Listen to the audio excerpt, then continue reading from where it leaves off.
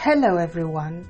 Before I start, I have to mention that there will be references to key plot points in this talk about the bride price, so a spoiler alert is in effect. Please consider coming back to this review if you would rather read the book first before hearing what I have to say.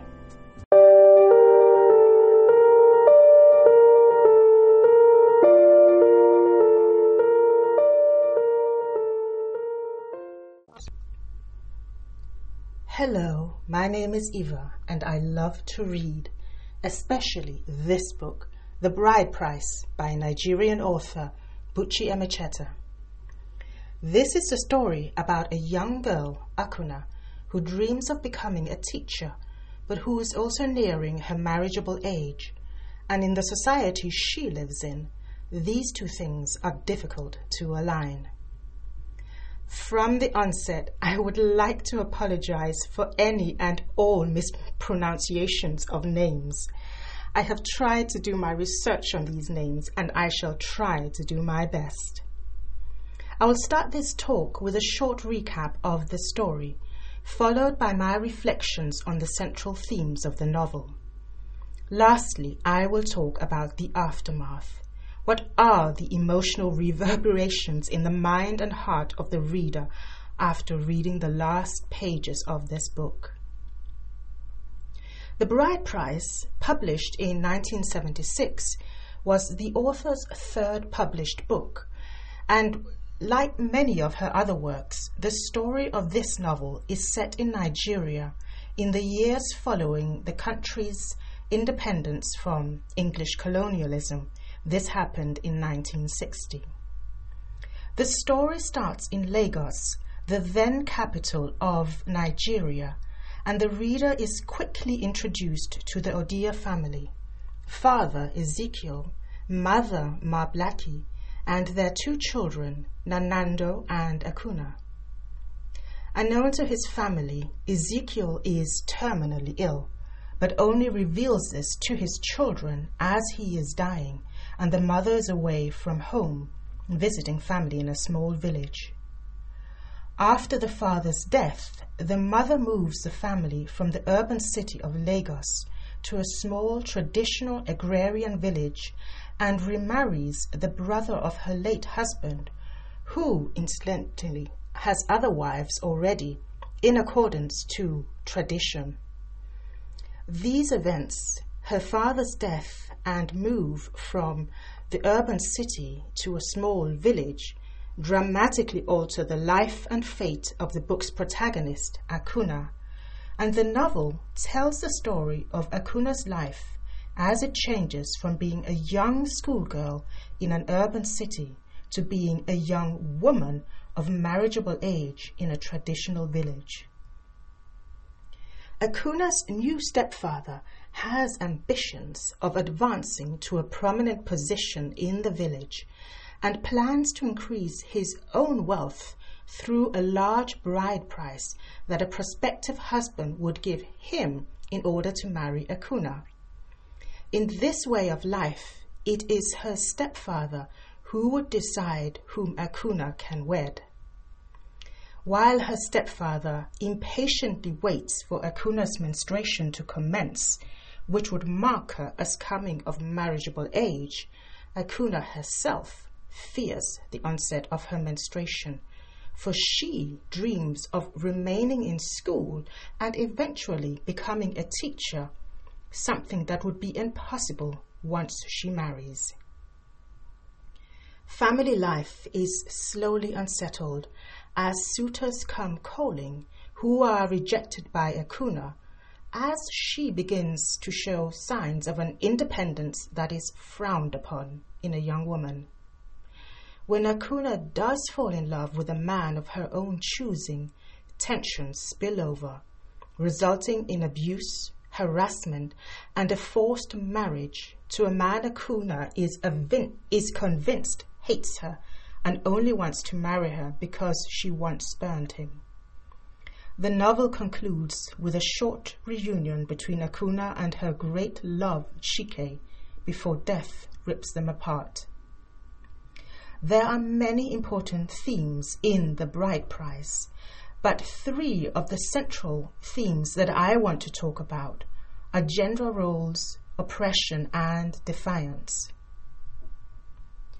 In The Bride Price, Buchi Emecheta dives into the gender roles as they play out in a traditional village where a woman's value is low when she is unconnected to a man. It is for this reason that Akuna's mother quickly remarries after the death of her first husband, thereby ensuring accepted connections for herself and for her daughter. But the connections a woman gains is always equated with submission, not equality. When Akuna's father is dying, he tells her, "Remember, you are mine." This was said out of love, and the meaning was fatherly protection. But Akuna experiences the flip side of this very mindset when a spurned suitor claims her for his own. He too thinks of her as, "You are mine," yet in his mind this is a command, and the meaning of it is power, and it perfectly coincides with the traditional view of women in this small village where Akuna finds herself after her loving father's death. So the meaning of a bride price can be interpreted in several ways. Yes, it is the price or gifts paid by a prospective husband to his father-in-law in order to marry the daughter. But that daughter, the bride, also pays a price. That of casting aside her own aspirations as she is transferred from her father's house to being the possession of her husband. Though this is not an autobiography, the author, Buchi Emecheta's own life was marked by the clash between her own desires and the societal expectations to her in her role as wife and woman. The Bride Price was her 3rd published novel, but was in fact her first written work. But fearing her increasing urge for independence, her then husband burnt the manuscript as a punishment, and it was only years later that Buchi Emecheta rewrote The Bride Price. Her marriage, where her husband thought of her as his alone, without her having a self without him, mirrors Akuna's, in which she is seen as worth little without a husband to give her a self. Akuna's defiance against these societal norms is another core theme in the novel, and it plays out against the theme of oppression. Akuna's great love, Shike, is a teacher, that is to say, an educated man from a family with some financial means.